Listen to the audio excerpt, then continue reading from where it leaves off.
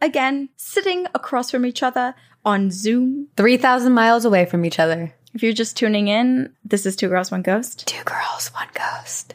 And we are your ghostesses. That's Corinne. Hello. And I'm Sabrina. We're bi-coastal. If you've never listened before, I am in Boston. Corinne is in Boston. And then Sabrina over there is in California. Yeah. We have been doing this for 3 years now, almost. It's almost our anniversary. Wait, no, it's over 3 years. Is it 4 years? Almost 4 years. No. August was our 3 year. Wasn't it? No. What's math? Okay, we started in August 2017. So that was means it 17? 2018, 2019, 2020, 2020. Wait, what? It would be 4 years. 17 to 21 is 4. This August is our 4. Holy shit. 1 month is our 4 year. I know. Whoa. That's whoa. I don't know. I just realized this. I keep saying I know, but like I don't. It's crazy how much time has passed. My goodness. And also just time in general is passing by so quickly. Do you remember when you were a kid and summer felt so long and it was the best ever? Yes. Just every moment, every day felt really stretched out. Like camp and also the days are longer because the sun is out longer. Now I blink and a month goes by. I know. It's scary. I'm getting married in 53 days from when we're recording, which is the 23rd. 53. I'm so excited. I just started watching Manifest and part of me is like, what if my plane disappears for 5 years on the way to Sabrina's wedding? I hope not, because you'd miss it. Well, I would miss it. I'd be really sad. But then also, wouldn't we be excited because I would be a part of a time glitch? Yeah, but what would I do for 5 years? Just mourn? Wear black every day? I don't know, but please continue the podcast. By myself. Just get one of those voice synthesizers and just do my part for me and just have that changer make you sound like me. Honestly, sounds like so much work. Hire a stand-in. No one needs to know that I'm missing. I was gonna say Nick. Nick would love to, even if he has to do your voice, I think he would love to be on the podcast. Oh no, now Nick's gonna make your plane disappear. No, Nick, you can't. He can't. Though I have been told by a few people that I have voice twins. So I think there are a few people that could take I'll do auditions. my part and no one would know. Okay. I'll hold auditions. But the truth is, Corinne, you kind of hold up this podcast with your personality. So That's absolutely incorrect. No, and your laugh, like no one can mimic your laugh. Your laugh is too perfect. What are you doing? Are you trying to make me blush? Yes, I am. No one can see it. So nice to me. Jeez. Oh my gosh. Okay, I'm going to skip past compliments because I'm feeling uncomfortable. And I'm going to go straight into, I need to send you these videos on TikTok. I know you're not a super big TikToker, but we all know that I spend at least 6 hours on it every night and don't get sleep anymore. So, yes. Previously, we've talked about what happens when you go into the woods. There are ghosts, there are Bigfoot, there are glitches, weird creatures. Yep. And I am deep on Appalachia TikTok. Oh. And there are some freaky deaky things happening. So first of all, this one woman, her video went viral. Her name is Abby Sabota. Okay. And she was talking about basically like when you live along the Appalachian Trail, or if you're in the South, Appalachia, you essentially, everybody has this kind of like unspoken rule that when you're on the trail, you focus on the trail. And if you think you hear something, you think you see something, you think you hear your name being called, whatever it is, you don't. Pretend you don't. Just keep walking. Don't run. Keep walking. Look at the ground, look forward, and continue on as if nothing else was happening. So it was basically like, instead of a see something, say something, it was like a see something, ignore it, continue on your life, or risk being murdered. Oh my gosh. And this is in response to Wendigos. So I feel like I always say it weird because I say Wendigo, but I think it's Wendigo. But it's basically this paranormal creature that we absolutely need to cover. But people are talking about them, and they're these— Is that the owl? No, these are the ones you've definitely seen pictures of them, like the caught on tape of wilderness, like hunting cameras, nature cameras set up. They look like they're basically a Slender Man, but naked and white. Oh, the like hunched over ones? Yeah, they like crawl and they've really, really long, thin limbs. Okay, I know. They've got red eyes. And they basically take on the persona or like the look of a human sometimes. Also, voices, but it sounds clunky. Like it doesn't sound like real English when one is approaching you. And so this woman was talking about like, here's the norms of what you need to do. And she said that she was walking in the woods one day. She only had one encounter with one. She was walking in the woods one day and she looks to the side, and it took her a minute to understand and like take in what she was seeing. But she was seeing one of those just off the trail staring at her. And then she was like, oh, and then she looked away and she started walking, and her dog was kind of acting weird and trying to pull her backwards, like towards the woods. It was weird. So she just kept walking, kept going, picked up her pace, not running, but walking as fast as she possibly could. And she kept hearing her name being called after her. Oh my gosh. And when she got to the edge of the woods and exited, she really wanted to look back, but she was like, no, do not look back. Never look back. And then when she got to her house, which was, I think it was her grandparents' house or something, but it was across a field. And so you could look back to the edge of the woods into the start of the trail from her house, from her home base. And when she and her dog got in, she looked back and saw that it had stopped, and it was like standing and staring at her from the edge of the woods. And a gross, overwhelming smell came and wafted over to the house. Like it was just wretched smelling. And then, so ever since I saw her videos, now I'm getting a ton of other ones that are very similar. Like this one person, her name is Hales Yes History on TikTok. She was saying that they were in the woods in New Hampshire. And basically the same thing happened. Like they, in the middle of the night, woke up because they were hearing what she thought was her child calling her name out at night from outside. And then went and looked at her child, and her child was asleep. And even her husband woke up. Oh, that's like really malevolent. Yes.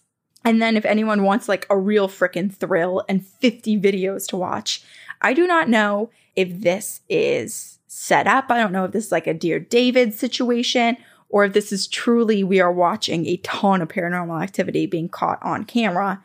But there is an account called Follow Pete and Ash, and they live in a very, it's woodsy, but like they have neighbors, and when they're out on Is this the one you texted me about? Yes, when I was like, go deep and watch. And then I forgot to. Yeah, basically there are these really creepy noises. It's almost alien-like, and flashes that will go by.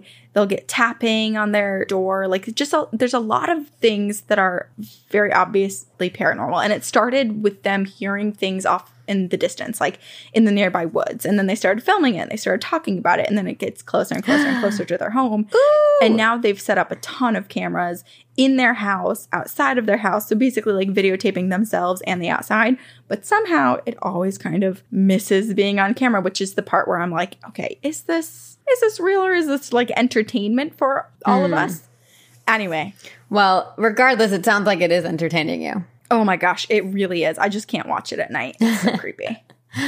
I love that our podcast has become a TikTok debrief for you because you don't have anyone else to talk to about it. I don't. And because like, Brian doesn't like scary things. No. And so many people don't. And sometimes, my mom listens to the podcast, but sometimes there are a few things that are too scary where she'll be like, oh, I don't really want to talk about it. A lot of our friends are too scared of this That's stuff. true. I have to let it all out here. And I'm very glad to be on the receiving end of it. This is proof that I couldn't do the podcast by myself because you don't watch TikTok. Because I don't watch TikTok. What do I have to talk about? I don't watch TikTok. I don't have a job. What do I do with my life? No. Sabrina, you do have a job. This is your job That's now. true. This is my full-time job right now. Yes. I wish it were mine. Hope no one's listening. Oh, man. Anyway, TikTok is great. We're going to start making more content. I just haven't been wearing makeup, which is the only reason I haven't made more videos. Because I feel like I set a standard for myself to like look at least a little bit appealing. I don't know. See, this is the one benefit of us not living so close to each other, because if we did, I feel like you'd come over and like force me to do TikToks. Here's the thing. Your bachelorette party's in New Orleans, and in my mind, I have about 35 TikToks planned. And I'm like, no, Corinne, don't make her film TikToks the entire time we're in our bachelorette. So we could do like 5. 1 to 2. Or you're giving me 5. I'll give you 5. I'm writing that down. I'm going to plan which ones you're doing. Okay, sweet. Heck yeah. Okay. Into it. Great. Love it. Love it. Here for it. Also here for some haunting tales. Okay. Well, this episode's coming out on 4th of July. Mm-hmm. And so we thought How fun would it be to discuss haunted military bases? Oh, yeah. Oh, yeah. And it's funny. I was talking to like a few friends the other day and they're like, do you guys ever feel like you run out of things to talk about or like topics to cover? And it's been 4 years and we've never done this topic before. So I said, absolutely not. We always constantly have like a million things. If anything, we want to do them all and we just don't have enough time to do 100 podcast episodes every single week. I know. And then per topic in our research, there's like 7 different things we want to cover. So we're like, oh, we want to do that topic again. It's truly, yeah, you can do this forever. That's funny because I actually had someone ask me the exact same thing and I had a less polite response. I just said, well, people are always dying, so ghosts are always being made. Oh. And they were like, Jesus. That is a very Corinne response. It's not polite, so I apologize. Well, even though I just retold it. That's okay. Sometimes you just have to be very blunt. And who's more blunt than America and their love of the military? So for the 4th of July, that transition. Military bases. Okay. I'm going to tell you about the second oldest active United States Army post west of Washington, D.C. It is called Fort Leavenworth in Leavenworth County, Kansas. And just this little bit of history, Leavenworth, Kansas was the very first city within the state of Kansas, and the town is filled with historic buildings that date back more than 200 years, which relative to the world history, that's not that much, but relative to U.S. history, that's pretty cool. Pretty cool. Who am I? Like a child on YouTube? I feel like we're in middle school. This is a Pen 15 segment right now. Pretty cool. It's pretty cool. I'm not. Okay, moving on. And it's yes, you are. Awesome because all these like downtown businesses and shops that currently exist in Leavenworth, Kansas are built on top of a series of tunnels that were previously underground businesses. So there's like tunnels and like old kind of decrepit buildings that are all underneath the main street of Leavenworth, the main town. Wait, one clarifying question. Yes. The underground businesses, that's because they built on top of the town and abandoned it, or were they truly operating underground businesses? Great question. Don't have an accurate response for you. That's okay. I think things were underground because the tunnels it's specifically tunnels. So I don't think they were like secret business. I mean, maybe they were. I don't have a response for you. But okay, that's because this isn't about the town. I just wanted to give you a fun fact, and now I feel pretty losery. No, I like it. Here's the answer. Here's what we're gonna. It's not a real answer, but it's gonna be our answer. It's gonna be really magical, and people would go underground to all of the stores, and it's just super cool. So keep that in mind. Okay. That's how we'll start it out. That is our fake news. But the tunnels and all the areas that are underground were filled in for the most part kind of at the turn of the century when these buildings on top were built. And people today swear they hear activity under their stores, like banging, dragging, footsteps, and voices, as if people are still working and traveling through the tunnels. But it's not possible because maybe there's like a secret, tunnel society, but most of the tunnels are filled in. And as historic as the town is, Fort Leavenworth is even more so. And with that history comes a reputation of being a very, very haunted place. And it is widely considered the most paranormally active site in the U.S. Army. So let's get into it. Buckle up, you ghouls, because this place is so very haunted. Okay, Fort Leavenworth was established in 1827 to protect the Santa Fe Trail, the Oregon Trail, and other trails along the area. So many soldiers, surveyors, immigrants, Native Americans, and settlers passed through the base on their journey to further reaching lands. And I just want to preface, there's a lot of questionable actions in our American history, and a lot of that extends to our military as well. So I think it's important to discuss the fact that a lot of Fort Leavenworth was used during the Indian Removal Act of 1830. So it was like moving Native people off the lands, which is just awful. And we understand that it's wrong, and I wish we could go back and change that. But that is part of Fort Leavenworth's history. So that was a big part of it. And then later in 1866, Fort Leavenworth housed the 10th Cavalry Regiment, which was one of 4 Black regiments in the U.S., and again, this regiment was unfortunately very mistreated, but they have become quite memorialized in the town of Leavenworth, and there are like a bunch of statues and stuff memorializing them, which I think is nice because they were not treated great during their time in service, which sucks. Fort Leavenworth served as a vital location during many of our country's most historic wars. In addition to the Indian Removal Act, it also served during the Kansas-Nebraska Act, the Civil War, and both World Wars. And in 1875, the first official U.S. disciplinary barracks opened with the ability to hold over 1,000 inmates, and it stayed in operation until 2002 when it was then rebuilt somewhere else on the property. Today, the fort supports the U.S. Army Training and Doctrine Command, and it maintains the home of the U.S. Army Combined Arms Center. It's also home to the Military Corrections Complex, which has the United States Disciplinary Barracks, the Department of Defense's only maximum security prison, and the Midwest Joint Regional Correctional Facility.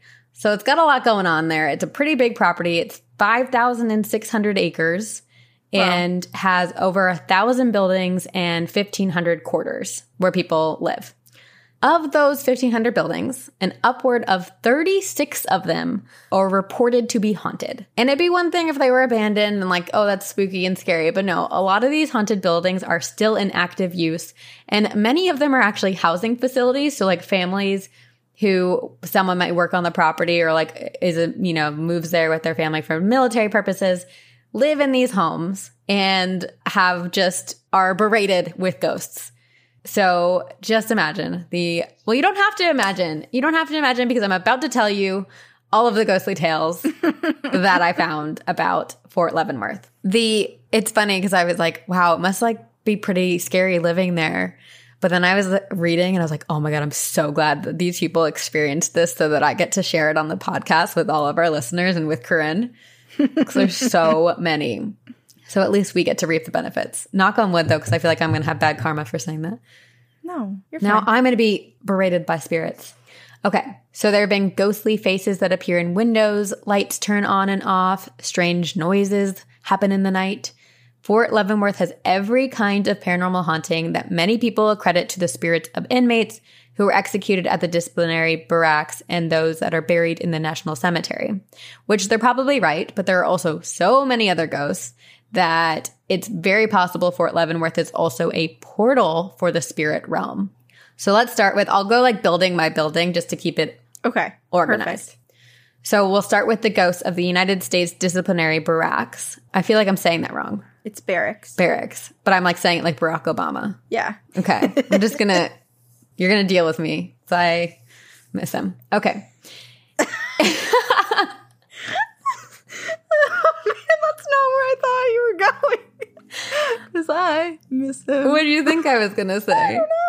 I thought you were just going to say because I'm struggling to pronounce it. I don't know. I did not think it was going to be about Barack Obama. Oh, no. I don't blame myself for any of this. It's taking no credit here. Okay.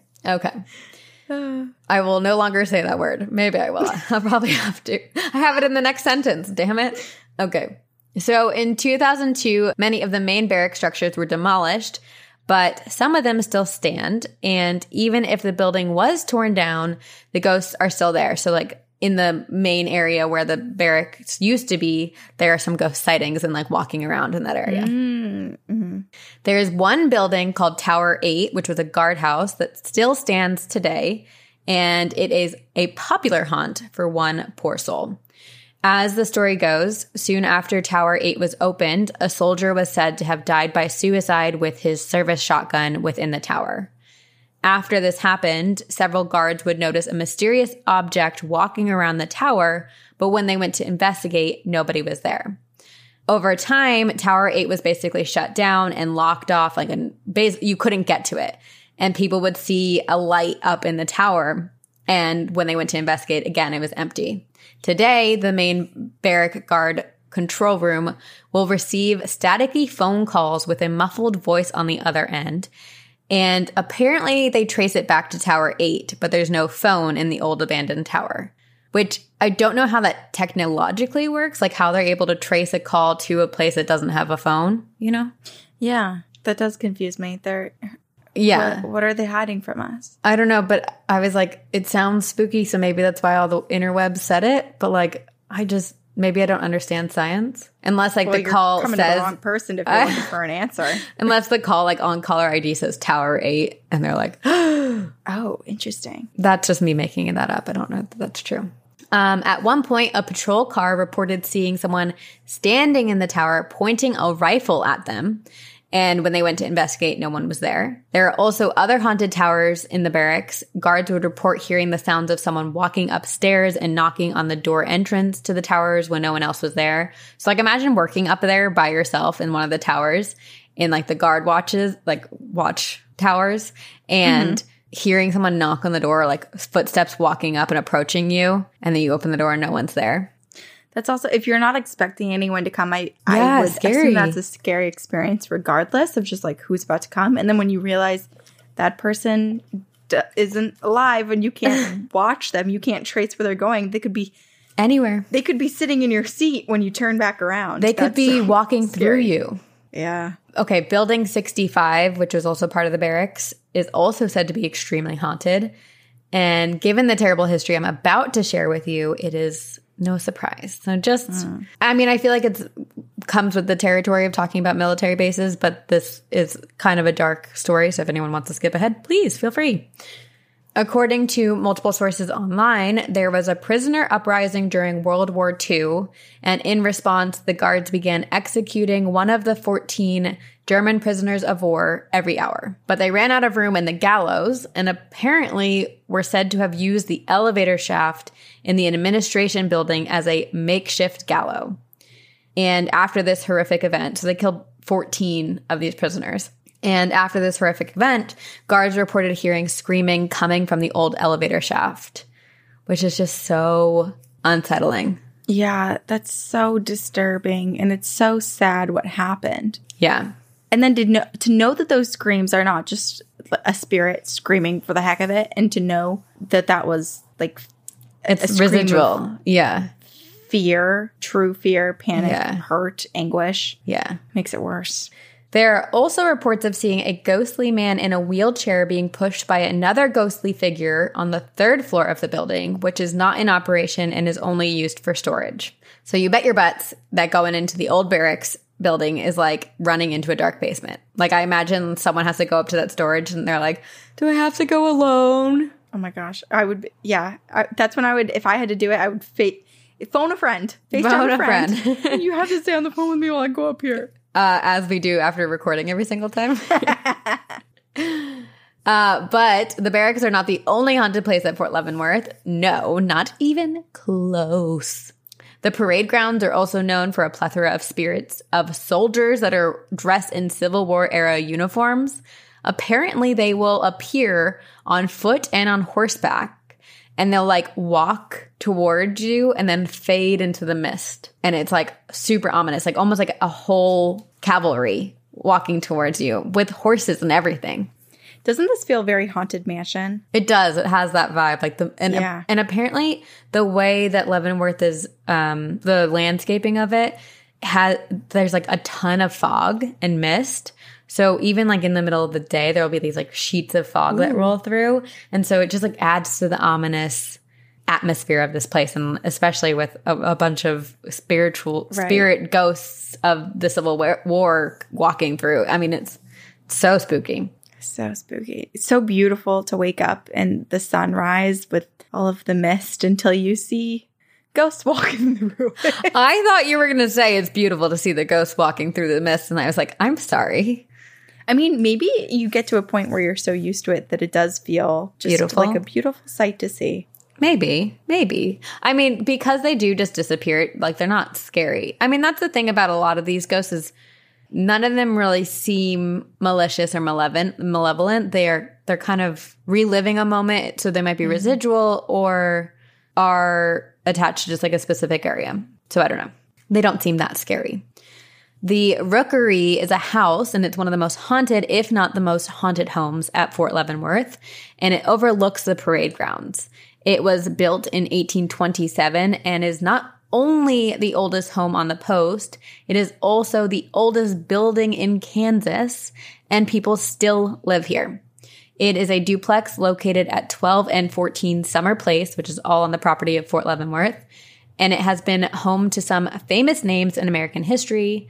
Lewis and Clark were thought to have stayed there during a visit to Fort Leavenworth. And there are some like famous lieutenants, which I'm sorry, if you're a history buff, you might know them, but I do not. So I'll just give you one name. Douglas MacArthur. Don't know who he is, but maybe some of you out there do.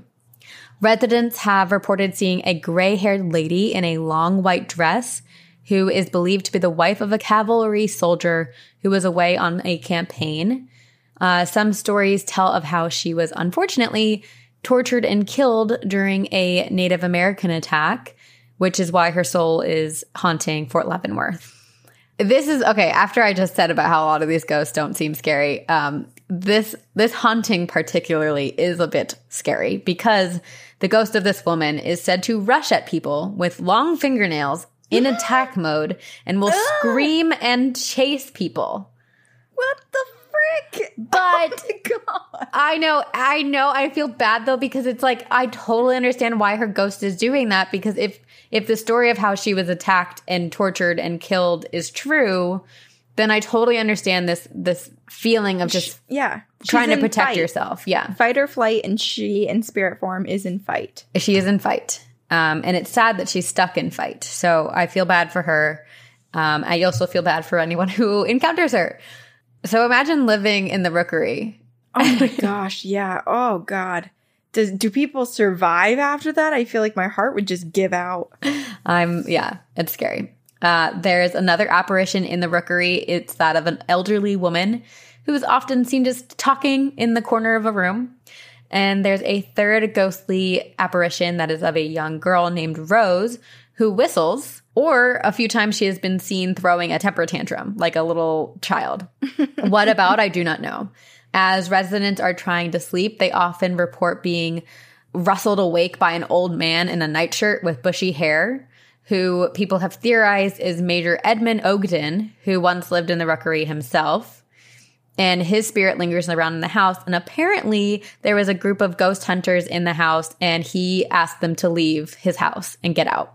Oh, wow. But it sounds like he was polite. He's like, excuse me, please leave my home. Please leave. It does make me wonder now, you're bringing up a new thought of mine, which is if there are ever mediums or people who specialize in helping spirits cross over to the other side, that go and make good contact with a spirit and have good communication, but in the end, the spirit's like, yeah, I just don't really have interest in that, and I think I'm going to stay. Thanks. Yeah, thanks, bye. I mean, it's possible. I believe it. I believe there are people who don't want to cross over. I mean, isn't that the idea of purgatory? It's like people who aren't quite ready to give up their physical life. Right, because, yeah. I guess that's just one theory of the afterlife or the midlife. We always talk about crossing over. Oh, I wish the spirit could cross over. If only someone could help the spirit cross over, but maybe they don't want to. Maybe they don't want to. I would love to think now, just because we have so many EVPs and weird things that have happened on our podcast, I'm imagining us talking about spirits in previous episodes, and we're like, oh, we feel so bad. We want them to cross over. I just imagine them like whispering into the microphone, like, "No, bitch, I don't want to. No, bitch, leave me alone. Don't get off my ideas in your head. This is my life, my ghostly life." Okay, LMLML. Let me live my ghostly life. LMG. Let me live my life. LMLML. LM. Let me LML. Live my life. Okay. LMLML. It's not a real acronym. I mean, it is, but our friend Caitlin made it up. So I don't think it's used anywhere else. That's what I feel about a lot of acronyms. And then I'll see other people use it. And I'm like, oh, I guess that's like common. It did take me a really long time to know what SMH was. Shaking my head. I thought it was literally just and then it was a noise. Well, because people do say it as a noise. Yeah. Okay. I have 3 more pages of hauntings. Okay. Ooh. The chief of staff's quarters, located at 624 Scott Avenue, is said to be haunted by various ghostly apparitions, and that these spirits seem to enjoy hosting tea parties in the parlor. So people will be in another room of the house and hear the sounds of a gathering and the clinking of china. But of course, when they go to investigate, the parlor is empty, which I just think I love. I love the idea of like these ghosts gathering. Like I imagine that like it's all the ghosts of Fort Leavenworth and they're all coming to meet at this one house for a tea party. Who's the party planner at Fort Leavenworth, you know? Got to have a chat with them. Where's my invite? The original St. Ignatius Chapel was built at 632 Thomas Avenue, but in 1875, the church and rectory burnt down, taking with it the life of a young priest whose name was Father Fred. After the fire, they tried to salvage as much of the church as possible and then reuse the pieces that they could to build the house that now stands there today. Some of the scorched bricks were used to make the fireplace in the dining room. So like you can see the specific bricks that were part of the original church because they have like scorching on them. And etched into some of those bricks are actually several names, including the name of Father Fred. And those who have lived in the home have once claimed to see Father Fred walking through the house, up and down the stairs and into the kitchen in his priest robes. Or I guess not once, they've seen it multiple times. In the 1970s, the family living there was hosting a dinner party and someone took a Polaroid photo. And in the photo, you could apparently see a priest, like in his full outfit. There was no priest there. It was very clearly to them, Father Fred. Unfortunately, I searched everywhere. I used so many keywords trying to find this Polaroid, but I couldn't. So I don't know where it exists, if anywhere. So if anyone finds it, let me know. But it is said that Fred is very friendly and doesn't want to purposely scare anyone. And it's said that on the quietest of nights, when most of the time the people who live in the house are not home, when you walk past the home, you can hear the sound of a sewing machine going. And apparently it's Father Fred using the sewing machine to repair his robe. And apparently years ago, one family reported finding thread all over the floor on occasion, like multiple times. And at first they were like, oh, that's weird. It's an old sewing machine though. So like maybe it just like ran by itself and was like doing a weird thing. But then over time, it just like happened more and more. And they were like, we think it's Father Fred trying to use the sewing machine to fix his robes. One famous story about Father Fred involves a maintenance man who was working in the attic alone on a hot summer day when he suddenly felt someone place a cold rag on his neck. He assumed it was just like one of his coworkers, so he turned around and saw that no one was there. And he packed up his tools and never returned unless he was accompanied by another person. But it's so funny because that's such a sweet experience. Like, yes, I get it. It's off-putting and scary. Right. But Father Fred was just like, here, let me cool you down. Right. It's a caretaker move. It's very loving. Another story is that there were 6 inmates from the barracks who were working in the attic of what was then an empty house. And apparently something happened. No one knows. But all of a sudden, all of these 6 men ran out of the house and they were like, send us back to the disciplinary barracks. Like, we don't want to be here. They wouldn't talk about what happened and they refused to return back to that house. Like, they were so scared. Whoa. And more recently, Father Fred is apparently known for saving a teenage girl who lived in the house from choking on a pineapple in the kitchen while her family was outside unaware. And this girl said that she felt 2 hands performing the Heimlich maneuver, and she assumed that a family member had finally heard her choking and like ran inside from outside. But when she turned around, no one was there. So Father Fred saved her life. Father Fred, this is exactly the spirit we need in our homes. I know. We all need a Father Fred. Man. Yeah. The General's residence, which is located at 1 Scott Avenue, is haunted by General George Armstrong Custer, who was a U.S. Army officer and cavalry commander who apparently lost his job temporarily because he mistreated his troops. And as a punishment, he was court-martialed to Fort Leavenworth, where he was found guilty in this home and given a year's suspension without pay.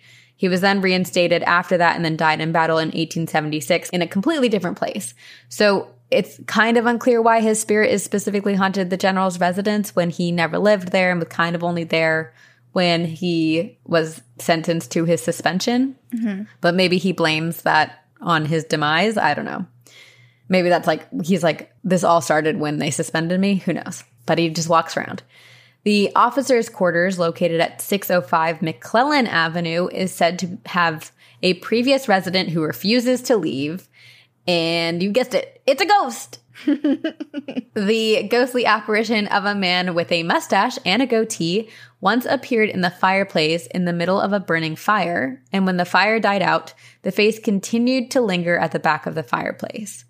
I don't know for sure if that face is still there, but it reminds me of stories that we've heard, like, what's the guy at the college campus? His face is like on the front of the brick. You did the story. Oh gosh, I cannot remember which university it was. Yeah. Yes. Oh. But then someone else recently sent us a listener story. One of the college dorm rooms had like a woman's face on it too. Anyway, people have seen this man coming in and out of the bedrooms. And apparently once they saw him walk out of the bathroom with an old-fashioned razor and shaving cream on his face. People hear loud footsteps coming up and down the stairs. The doors will slam. There's loud crashes. And there are quite a few icy cold spots in the house. Okay, and it just keeps going. There's so many. Summer Place and the Black Lady is another famous haunting. Summer Place is an area with duplexes and a lot of houses where people live. And it's said to be haunted by a woman in a black dress and shawl. And people believe she was the nanny/housekeeper of one of the old homes and used to look after the families in the area by assisting with chores, doing dishes, and making beds, which she apparently still loves to do. And she's drawn to children and tries to calm them when they are upset or afraid. Oh my, I want to move here. I'm going to be saved if I choke. I'm going to be helped out, or my children will be. Someone's going to help me with my chores. I don't know what people are talking about. This is a dream. It does sound the lady nice. that chases you with her long Yes, fingers. but that's one house, so you don't have to live there. Yeah. This is amazing. Okay. One child told his parents that this nice lady would read stories to him before he went to sleep. And then all of a sudden, one night, the parents went up to his bedroom and found a mysterious book. And they were like, this is not our book. It was pretty old. They had no idea how it got there. Oh my God. And I think the old lady gave it to him. I literally have goosebumps all over my body right now. Wow. But what's funny is that this lady in black does not like other babysitters or apparently grandmothers, which is so strange.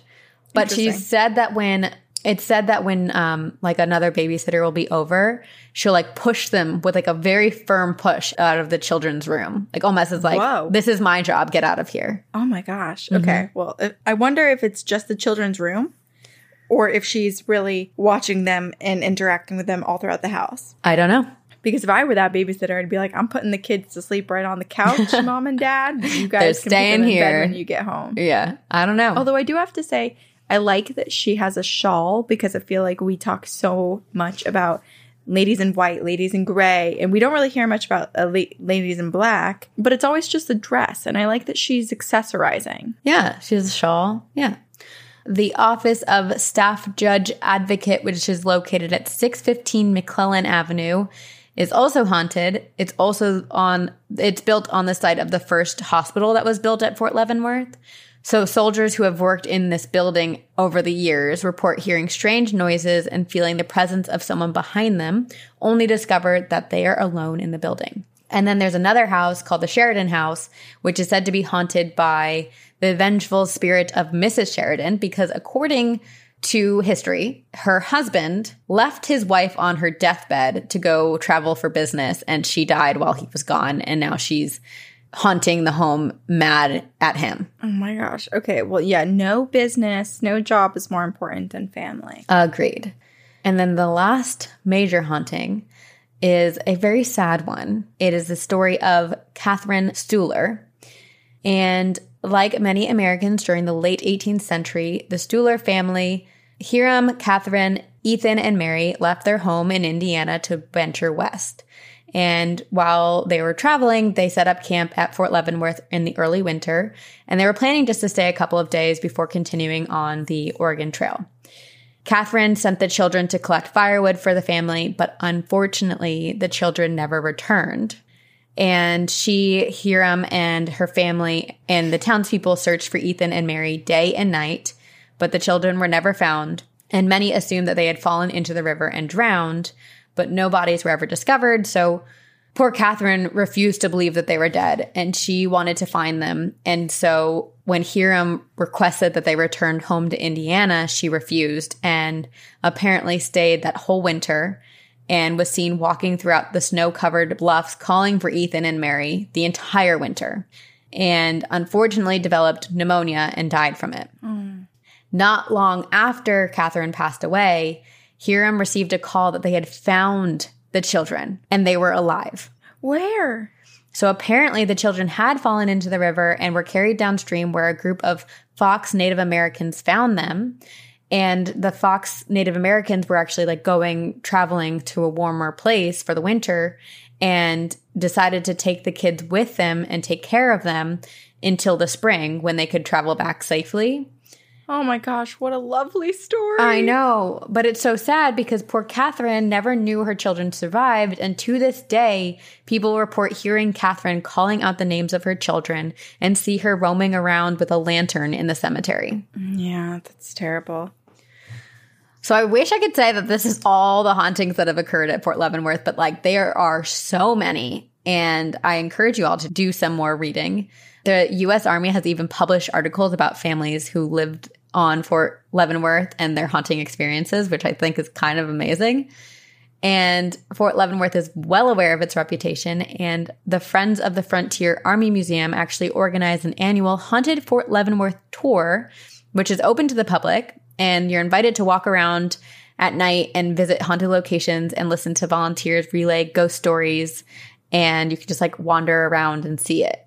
I'm down. That sounds so fun. Yeah. But those are the many hauntings of Fort Leavenworth, Kansas. Holy moly. There's so much going on. And I know that the property is so huge. So you're not obviously guaranteed to ever experience anything or see anything. But I would just love to have a seat at the rocking chair and just be able to see Father John or whatever his name is helping people out in one corner, seeing the lady with the black shawl walking through the window, helping kids reading books. Then you see the ghosts in the mist. And then maybe from the safety of your rocking chair, you can watch a few other tourists get chased down by that scary lady. I think that sounds great. I love the safety of your rocking chair. My rocking chair is my safe place. Do I own one? No, I don't. Do I picture myself in one here? Yes, I do. Because that's like the perfect on your porch. And also, like, when you pass away, the chair stays there, but occasionally it rocks, and we all know Corinne's there. And I feel like all the ghosts that haunt there definitely had a rocking chair in their possession once upon a time. It's probably true. Yeah, all the Oregon Trail times. Oh, yeah. Wow, that's really intense. The fact that before we started, you were like, there's so many more. I could have kept going for pages and pages and pages. I can't believe how haunted this place is. I know. That's why I also feel like it's a portal. I mean, granted, all the hauntings I've heard of are, I feel like, specific to the history of the place. But I can't imagine that something that's that haunted isn't some type of access point for other paranormal entities. But maybe because it's mostly positive, it's like a good, I don't know. It's just, maybe you're right there. Maybe there is some sort of like, because so much of it is, I mean, not that the stories or the deaths were positive, but that the spirit, the hauntings are positive. Maybe there is some sort of good energy that makes it more appealing for spirits to stay. Or makes it easier for them to stay. It's all for the tea party. Everyone just loves the tea party. Just freaking gotta stay for the annual tea party, man. Did you get your invite? You're new in town? Guess what? There's a party and you've gotta be at it. If you're dead, you're invited. How rude, they're excluding the living. Alrighty. What do you have? Okay, so time and time again, I have seen Okinawa listed as one of the most haunted places. We've read stories from Okinawa, and it just so happens that there are quite a few military bases, U.S. military bases specifically, within the Okinawa area. And so I'm going to touch on a couple, but mostly focus on the Kadena Air Base in Okinawa, Japan. Ooh. There are currently over 20,000 American people in or around this base, which includes service members, families, and Japanese employees. In East Asia, this is the largest and most active U.S. Air Force base. So there's a lot going on. I didn't even list out all of the different quadrants and forces that are there, teams that are there, because the list was huge. And being someone who doesn't have any immediate members that are servicemen, I have grandparents and great uncles. I am not well versed in different vocab and languages pertaining to the military. And so I knew I would screw up on some of the pronunciations, as I probably will throughout this, this episode. Okay. But before going too deep into the hauntings, I'm going to give you a little bit of history, a very shortened version of events. So this airbase was originally constructed as a small airfield, and it was built locally by the Japanese, and it was used by the Imperial Japanese Army Air Force during World War II. And then if we remember anything from our U.S. history courses or whatever's taught outside of the U.S., I can't speak to because I only was a student here, but we learned about the U.S. involvement during World War II. And so we might remember that on Easter morning in 1945, U.S. troops invaded Okinawa. It was the largest amphibious assault in the Pacific during World War II. It was the bloodiest. And this was the Battle of Okinawa. So many lives were lost. Oh, geez. And the U.S. targeted this small airfield very quickly in their takeover of Okinawa because this airfield was being used by the Imperial Japanese Army. So the U.S. seized the property, which was actually extremely run down. It was really only suitable for emergency landing, so it wasn't super safe to just continue to have planes come in and out. But by the 8th day of being on this land, by the U.S. having seized this land, they'd fixed up the runway enough for it to be operational, and then their aircrafts could be sent out from it. So they continued to upgrade the runway so that it would be suitable for larger and larger aircrafts like bomber aircrafts. And a few months later, it was reassigned to the 8th Air Force, so still in the U.S. Army, and then it was used for training and administrative flying requirements. So the 8th Air Force was also, at the time, planning strategic bombing raids in Okinawa. But before they could actually put a lot of those plans into action, that is when the U.S. used the atomic bomb. Oh, geez. And bombed Japan, leading to Japan's surrender and the death and destruction of so many people and so much of Japan. Very, very sad. I don't remember this, and I feel like American history classes did not cover practically anything that we should know. But it's so devastating, and I hate war. Yeah. And I know that's like, obviously everyone does, but it's just so sad that the destruction it causes. And it's also hard. Like, we were American students too. And I feel like nowadays when certain things are taught, there's still a lot of misinformation out there, but at least there's good access to other countries and the internet, and we get a less biased view. Mm-hmm. But when we were in school, like, the internet wasn't a thing, like, hardly. No, yeah. And so there wasn't, I'm sure the way that we were taught about World War II and the atomic bomb and the war in Japan and the Battle of Okinawa is very different than what may have actually happened and conspired. Yeah. But regardless, so many people died, and it's horrific and very sad. And atomic bombs are extremely, extremely scary. Agreed. In 1950, the Korean War began, and the U.S. wanted to maintain a naval presence in Okinawa as backup. And so they basically were like, let's just keep this base and just use this base for like naval or Air Force. Like, let's just stay here a while. And so the U.S. has been there ever since. And this area and this base has had so much death, so much war and destruction, and men violently attacking one another. So it shouldn't be terribly surprising when I tell you that Kadena Air Base is very haunted. There's a location on the base called The Cave. It's right next to Banyan Tree Golf Course, which is a popular golfing spot. And this area is now used for military and golfing, but was used by the Japanese military during World War II. And there's a cave nearby. So this cave by the golf course there's a couple differing stories, but basically one of the stories is that it was set up, the cave specifically was set up as a field hospital, and they protected it with machine guns and laid vines over the opening of the cave to hide it. And it seemed that this cave was a good spot for basically providing the safest place that they could for treating people. It was a hidden spot surrounded by rock. But many Okinawans refuse to go anywhere near this cave nowadays, which has since been sealed shut. For legend goes that during the war, 17 nurses completed suicide in this cave. And so some believe that the nurses were so terrified of Americans that they were driven to suicide. But then others think that maybe it was possibly something else. There was something dark in the cave that preyed on their physical and mental hardships during the war, something that just drove them to complete suicide. But then some people are like, no, the cave was not used as a hospital. There was a hospital set up right near the cave. And so when all of the propaganda was being pushed out, the Japanese propaganda about how scary Americans were and all this stuff, which, you know, there's definitely some truth to that. A lot of people died.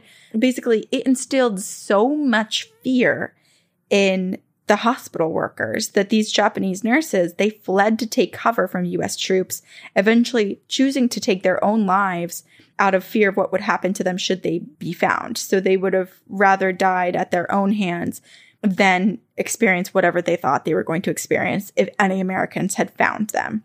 So these women, however they died, whatever the situation is, wherever the hospital was set up, they still haunt the cave and the nearby land today, which is why Okinawans encourage everyone who dares to go visit to do so with the most respect for these unrestful souls that you will know are not at rest, because not only are they walking around, but they are screaming in fear and pain. Also on the base is building 2283. And this building, if you ever search Okinawa hauntings or Kadena Air Base, this building is like brought up time and time again. This is the building. It has such a reputation because it's just extremely haunted. So previously it was a single family home, and then it was changed into a storage unit until 2010 when it was eventually demolished. And it's said to be the single most haunted home in U.S. military history. Oh my gosh. So why is this building so haunted? Please tell me. Well, a lot of it has to do with the extreme violence that happened there. There were many people living on the base, and I think it can be presumed that, you know, with so many people, there's bound to be a few people that don't live so peacefully. And so at first, that's kind of what people were thinking when there was a bunch of violence that occurred. So while none of the documented cases of violence are tied directly to this property, there are many accounts and legends surrounding this home and things that people are basically claiming are either concealed or were never written down for various purposes. So one such story is that of an Air Force officer in the 1970s who was living in this building when it was a single family home with his family, and he murdered his entire family. His family was living with him there, and one day he snapped and he murdered all of them. That's and after so completing these devastating. multiple murders, so devastating. After completing all of these murders, the man took his own life. So then another family is assigned to live in this single family home. And so this new family moves in after this man had just murdered his entire family and then himself. The family moves in after, and there's just this general feeling of paranoia and dread. And eventually, Jeez. the father snaps. No. Stabs everyone, kills his teenage stepdaughter in the home. No. And so while there are no recorded documents of these murders taking place, many people believe them still to be true, and that the paranormal activity that occurs here is a very big indicator that these legends have some truth to them. Wow. So there are numerous firsthand accounts of paranormal activity in this building. Witnesses have seen water faucets turn on and off. Curtains have opened on their own in front of big groups of people.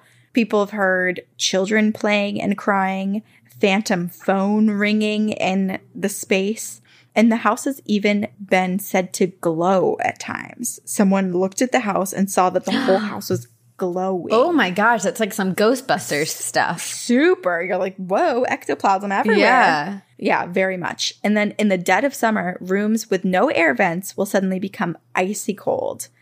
And one very creepy thing that makes me think, okay, yes, there definitely was murder that took place here, is that blood stains will suddenly appear on the floor and on the curtains. And this is at a time when no one's living there. Like, they had a few families, a few incidents, shut it off, was like, nope, we're shutting it down. No more people are going to live here. We're going to turn it into an office building. And so no one was Smart. coming in and bleeding. And we have to remember, this is a military base, too. There's securities and clearances, and people Right. aren't just like moving about any building in space and using it freely. They're secure. And so the bloodstains are very odd and possibly a sign that something malicious and violent did happen to the spirits here.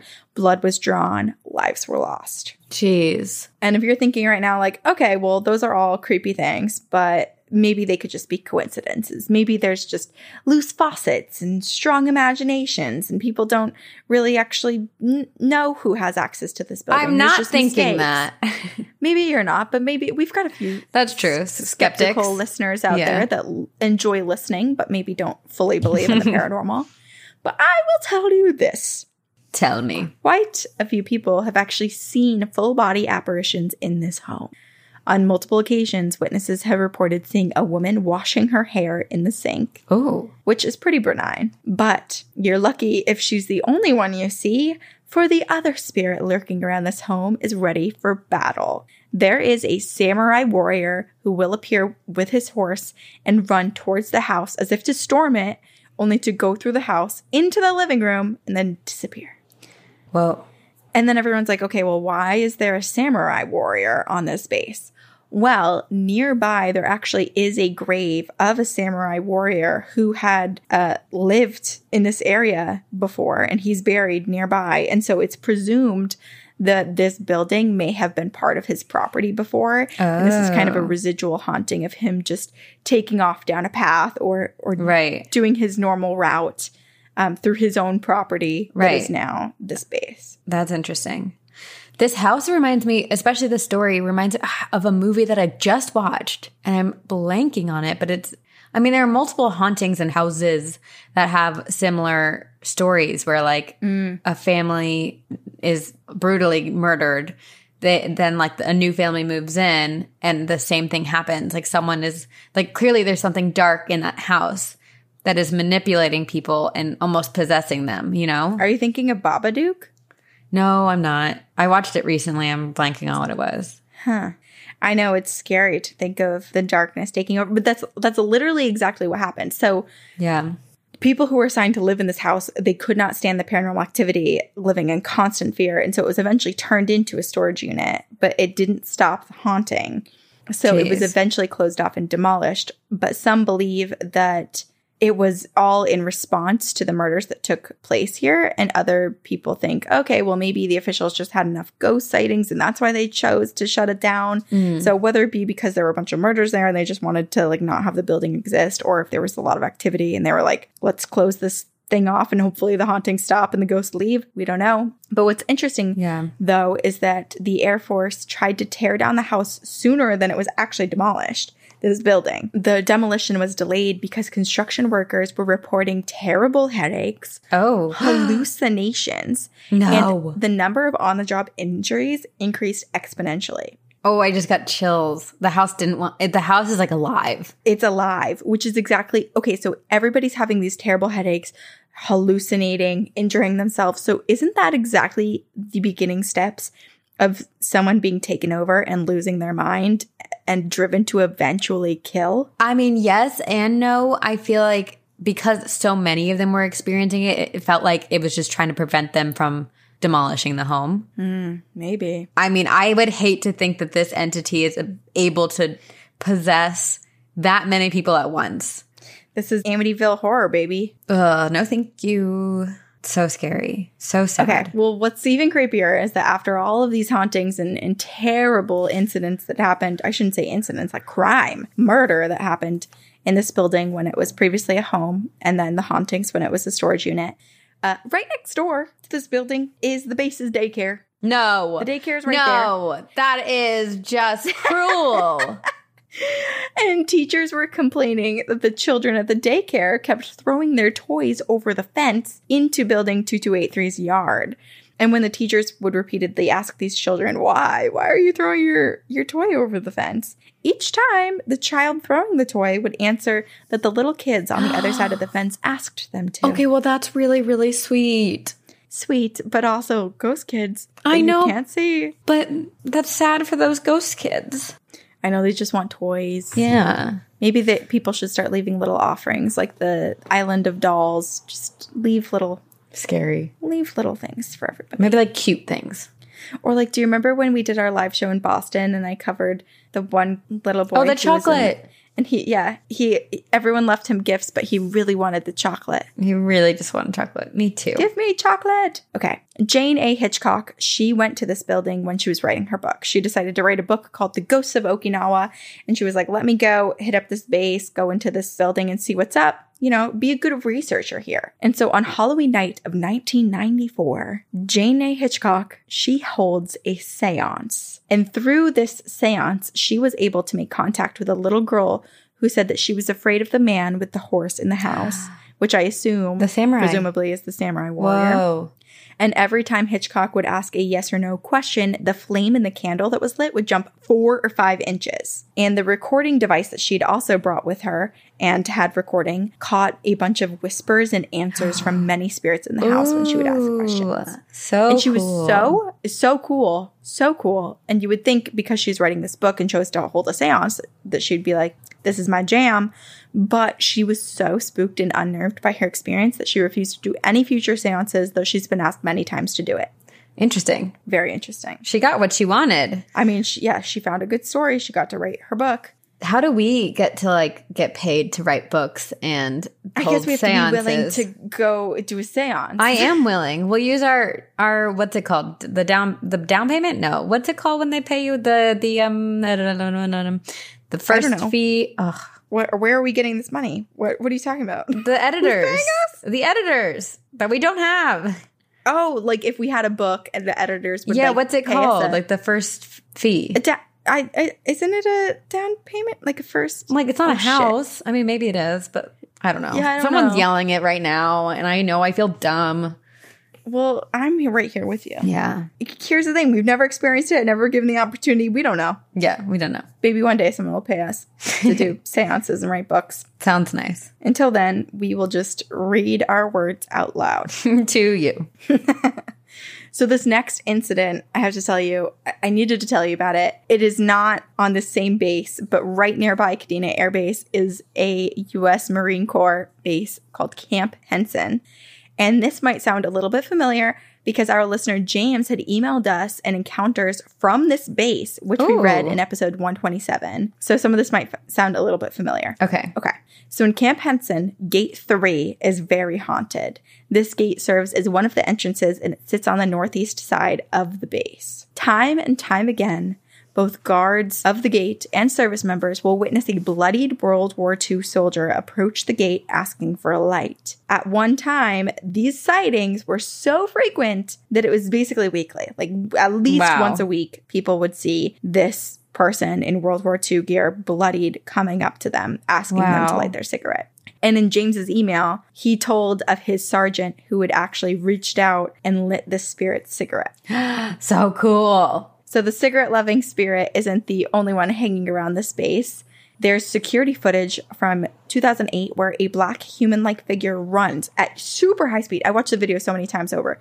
Very, very high speed, runs from behind a sign, crosses to the other side of the road. And in the video, the security guards are like replaying the footage and filming it and talking like, did you see that? Yeah, that is guy. And you can hear that they're like, did we just see what we thought we saw in this footage? Like, rewind. Let's do this again. And they truly did capture some sort of paranormal, I don't even want to say paranormal creature. I think it's very much a spirit. It kind of looks like a shadow person almost. So there's just so much happening in Okinawa, and the whole entire area is haunted. It's not just the bases, but because we were talking about military bases, I figured I'd hit on a few of them that are known to have a ton of paranormal activity. Love it. But you'd be happy to hear that they very much play into the paranormal activity that happens at Kadena Air Base. And during the month of October, they actually offer haunted tours. And it's so popular. It's run by the base. And it's so popular that it sells out weeks and weeks in advance. That is so fun. I love that these places are taking, embracing it. And they're like, let's have fun with it and invite people to experience it with us. Yeah, it's the Marine Corps Community Services and 18th Service Squadron who put on the tours. So they teamed up together and were like, hey, let's bring people around. So you'll go to all these different stops and hear about the stories.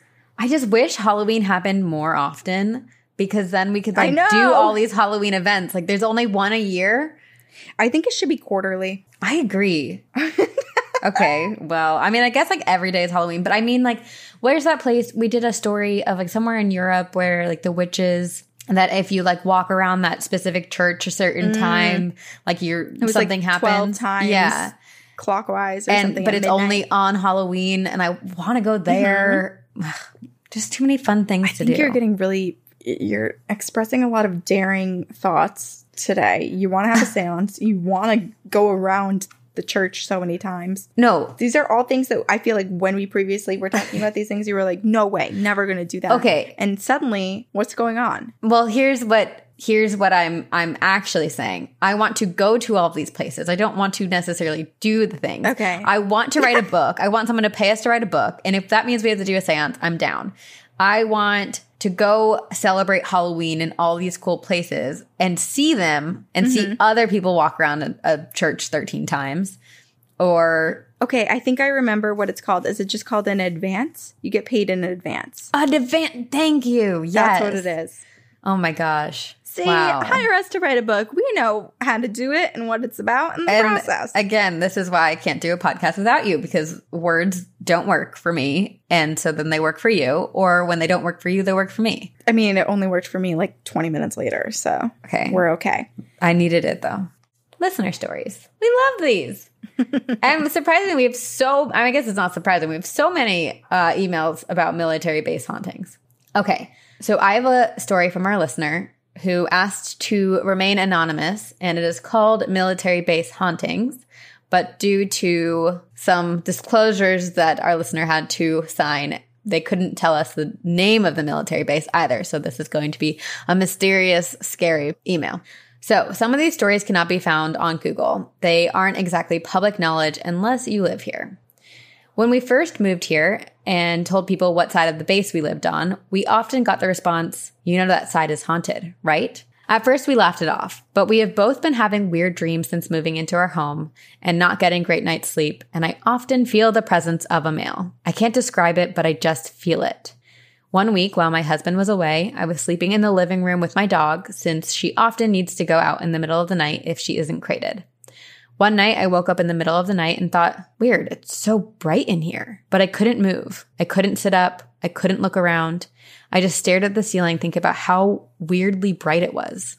Another night, my dog and I stayed up watching a movie until 1 a.m. When I finally got up to turn off all of the lights and settle back onto the couch, my dog started growling. I need to say that our dog is usually very quiet. She never barks unless it's to get my attention, and she was growling in the direction of the kitchen. I sat up, put my phone flashlight on, and looked around. Nothing. I jumped up and turned on the lights and didn't sleep until the sun started to come up, and from that night forward, I made my husband stay on the phone with me all night on speakerphone. I just want to throw in, a few weeks later, my dog and I were laying in bed one morning, sleeping in late, and she randomly started growling. My husband had snuck into the house to surprise us. He had gotten off work super early, and it made me think about the night that my dog growled. Something must have been in the kitchen that she could sense, but I couldn't. I'm thankful that this is all that happened in our home after hearing some stories of others who also live in the neighborhood. People have seen children in their homes. Children have seen a bad man and red eyes peering in the windows at night.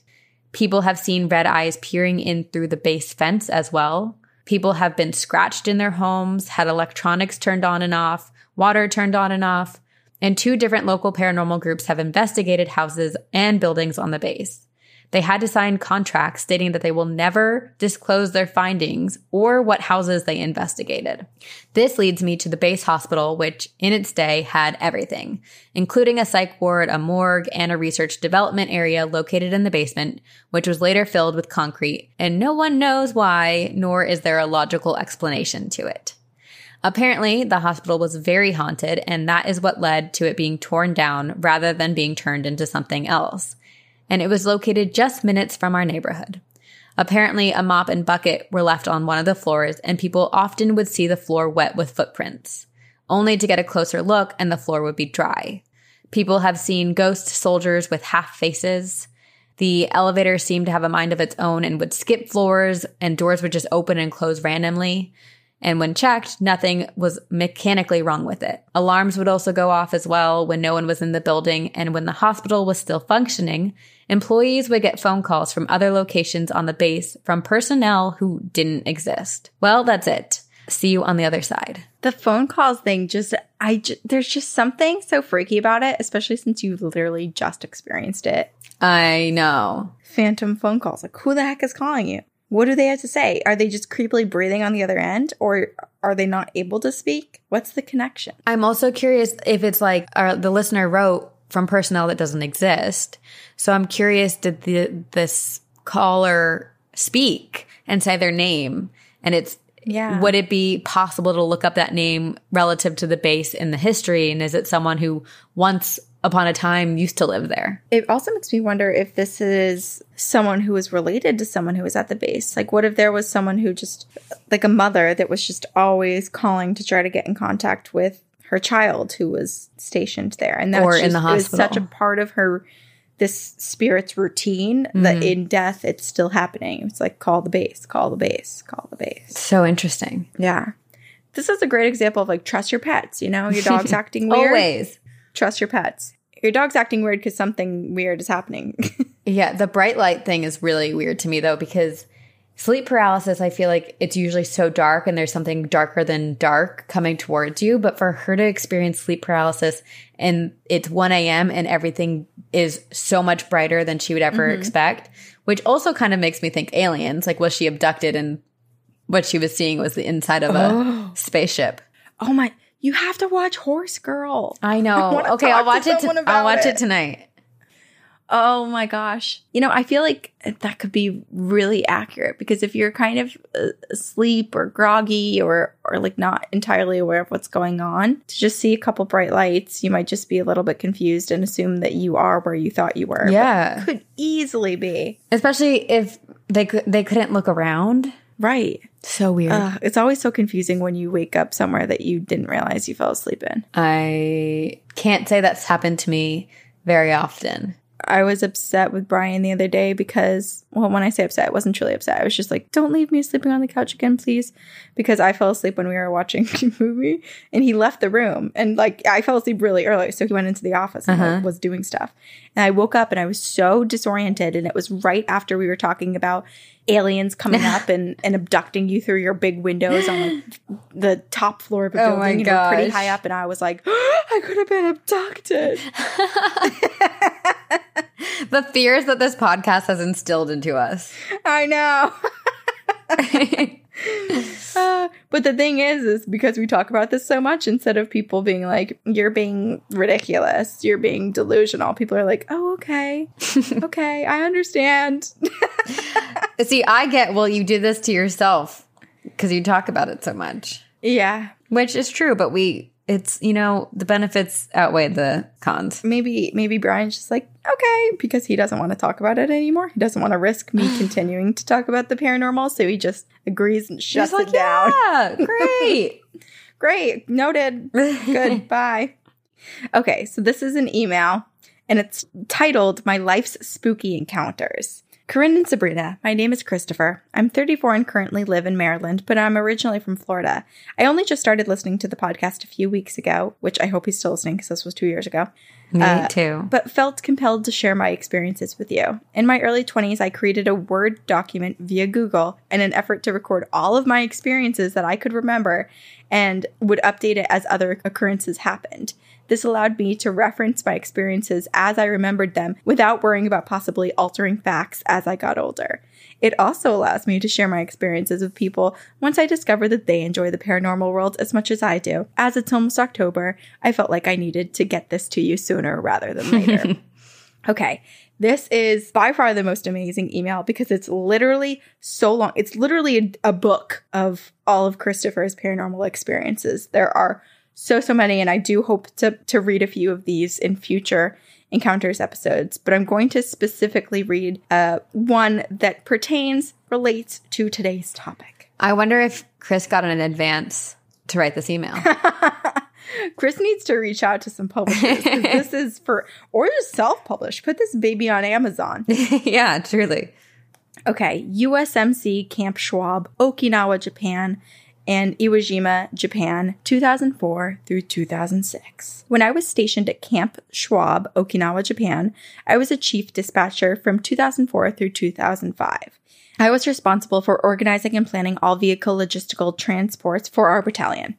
Sometimes I would have vehicles scheduled to leave around midnight and wouldn't return until 6 or 7 a.m. To make it easier for me, I would sleep in the office at our motor pool during these vehicle transports. Our motor pool was located in the corner of our base on top of a hill surrounded by trees. The office was surrounded by windows without blinds, so at night you could see reflections in the room when you looked outside, so I refrained from doing that. The motor pool was surrounded by a 10-foot barbed wire fence with only one entrance for vehicles, which was locked with a chain and padlock that I secured when the last vehicle left around 10 p.m. This gate was located in direct view across from the main office room where I was sleeping, and according to Google Earth, was approximately 200 feet away. I locked the gates after the vehicles left and was the only person in this secured area. It was around midnight, and I was getting ready to go to sleep on a cot. I had just put in one of my Everybody Loves Raymond DVDs into the office's TV as a way to fall asleep. I will emphasize that I've been up here since 7:30 a.m., so I know for a fact that everyone left at 4 p.m. I am the only one with a key to the gate besides our management, who all live off base. While looking for an episode to watch, I suddenly heard a loud banging sound coming from the left side of the hallway, which I immediately knew was probably the steel door that led outside. The banging sounded as if someone was trying to kick the door in. The steel door was located in the hallway about 20 feet to the left from the office that I was in. There was a closed wooden door that separated the office and the hallway. The steel door made a very distinctive, loud screech sound whenever the door opened or closed, as the metal door would always catch the top metal frame. At the same time, I turned the volume down to hear what was going on. Standing in the office with the Raymond DVD looping on the main title screen, listening to the banging sound, I remember thinking to myself, what the fuck? After about 6 or 10 bangs on the steel door, the banging stopped. I was standing there, looking at the wooden door, not sure what to expect, and the steel door never opened, but I could hear footsteps in the hallway. Still standing there, staring at the wooden door, my heart was racing. I remember standing there thinking that the door would just explode in my face with a demon on the other side. The hallway light was on, so I tried to focus on the bottom of the wooden door as the footsteps got closer. There was about an inch of space from the wooden door to the concrete floor, and I watched as the shadow passed from left to right in sync with the footsteps towards the maintenance bay of our shop. So scary. This reminds me of Signs, when they stick the knife underneath to see the reflection of the alien. Oh my gosh. Ugh. Once the shadow passed by the bottom of the door, the sound of the footsteps stopped. I walked over to the wooden door, and I locked it. And I also turned on all of the lights in the office. I was trying to think rationally on what just happened, but there's no way that I was going to go investigate this thing alone. Earlier, after the vehicles left, my friend Nicholas called and asked if he could come work on some paperwork that he forgot about when he left at 4 p.m. And I said no because I wanted to go to bed soon. He knew I was spending the night at the motor pool, and now realizing that I couldn't sleep, I called his barracks room phone and told him that he could come up if he still needed to. Although it sounded like I woke him up, he stated that he would leave soon and head up. Sadly, this meant that now I had to cross the motor pool as fast as I could, unlock the gates, swung them open, and then ran back inside. About 5 to 10 minutes later, I saw his headlights coming up the hill, and I felt a little bit better.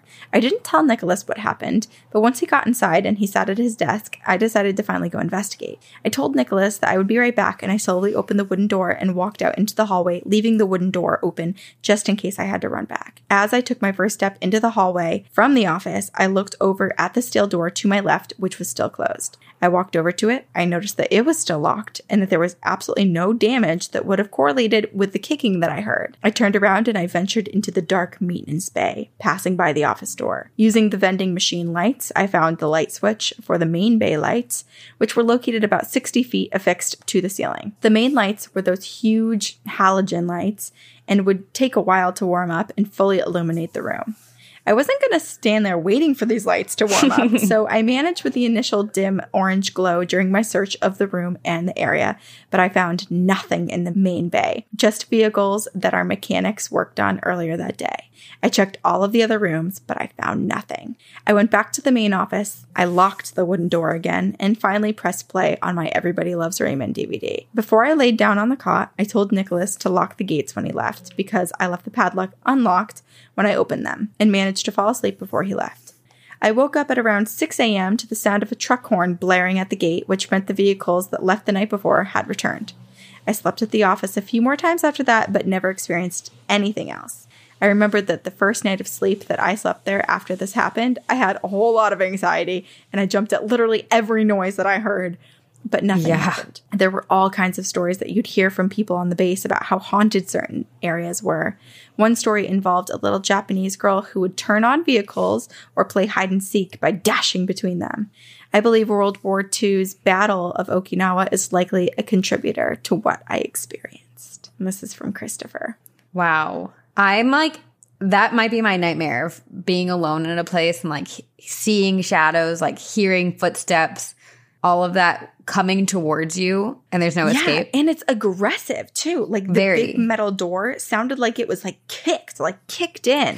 Someone was coming in with anger, aggression, with force, and then was just coming closer and closer and back and forth, like waiting to pounce on him.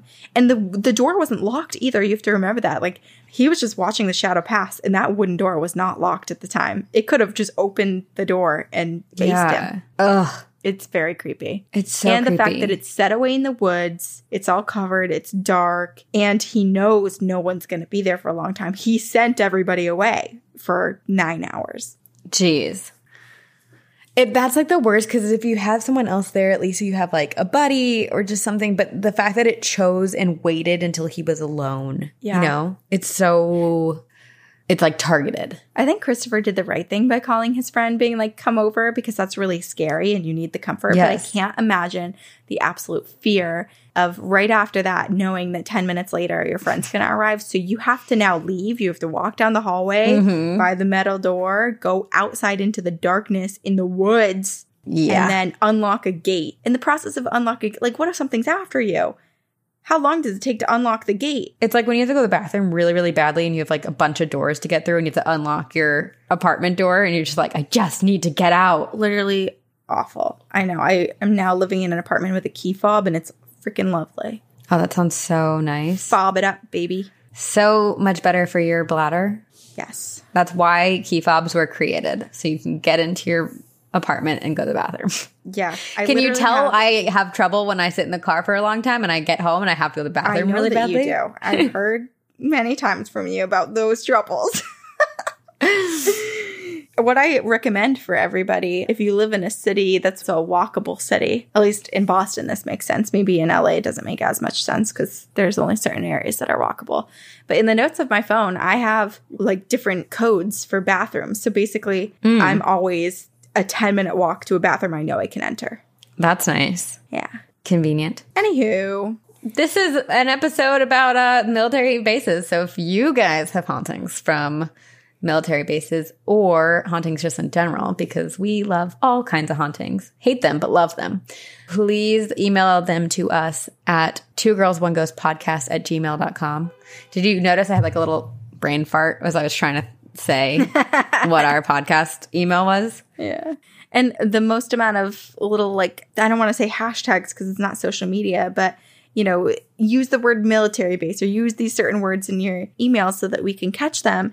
Because every once in a while we do a themed encounters where we just choose a bunch of emails that you guys send us all within one category. So that will help us find yours a little bit faster. Yes. Yeah. Keywords are important. Even if your subject line is like a bunch of keywords, that helps too. Keywords. That's the word I was looking for. See, we're helping each other out. We help each other. And you help us in so many ways. And the way that I appreciate the most is when you rate and review us on iTunes.